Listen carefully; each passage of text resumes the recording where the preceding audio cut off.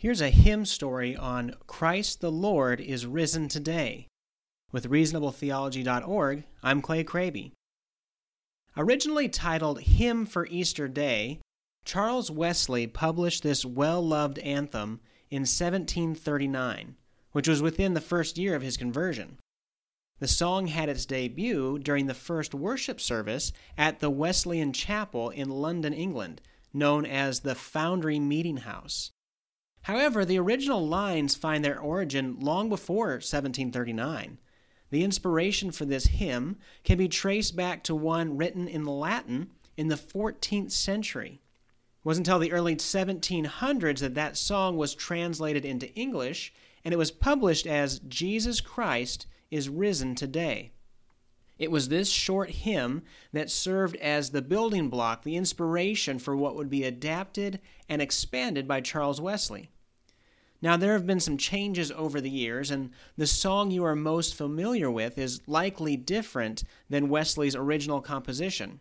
Originally, the song consisted of 11 stanzas, and it didn't contain the Alleluias that echo throughout the unfolding celebration of Christ's resurrection. The original tune that Wesley used for it is also different than what you're used to hearing. Here's how it originally sounded.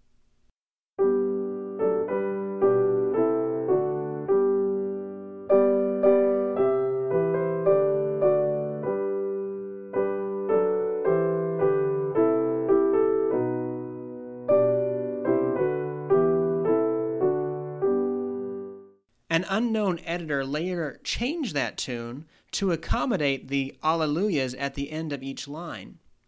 There have been additional changes over the years. Depending on which hymnal you pick up, you might see that some versions are shorter than others, have different verses in different orders, or when you look at the original lyrics, you'll see that some of Wesley's original stanzas have been combined. Like this. In the original, we see, "Love's redeeming work is done. Fought the fight, the battle won. Lo, our sun's eclipse is o'er. Lo, he sets in blood no more. Vain the stone, the watch, the seal.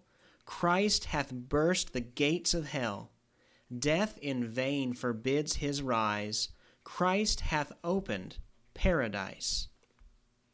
Although your hymnal might feature a much shorter version of this hymn, often just 4 stanzas, versions of this hymn have been enthusiastically sung in Easter services for over 280 years.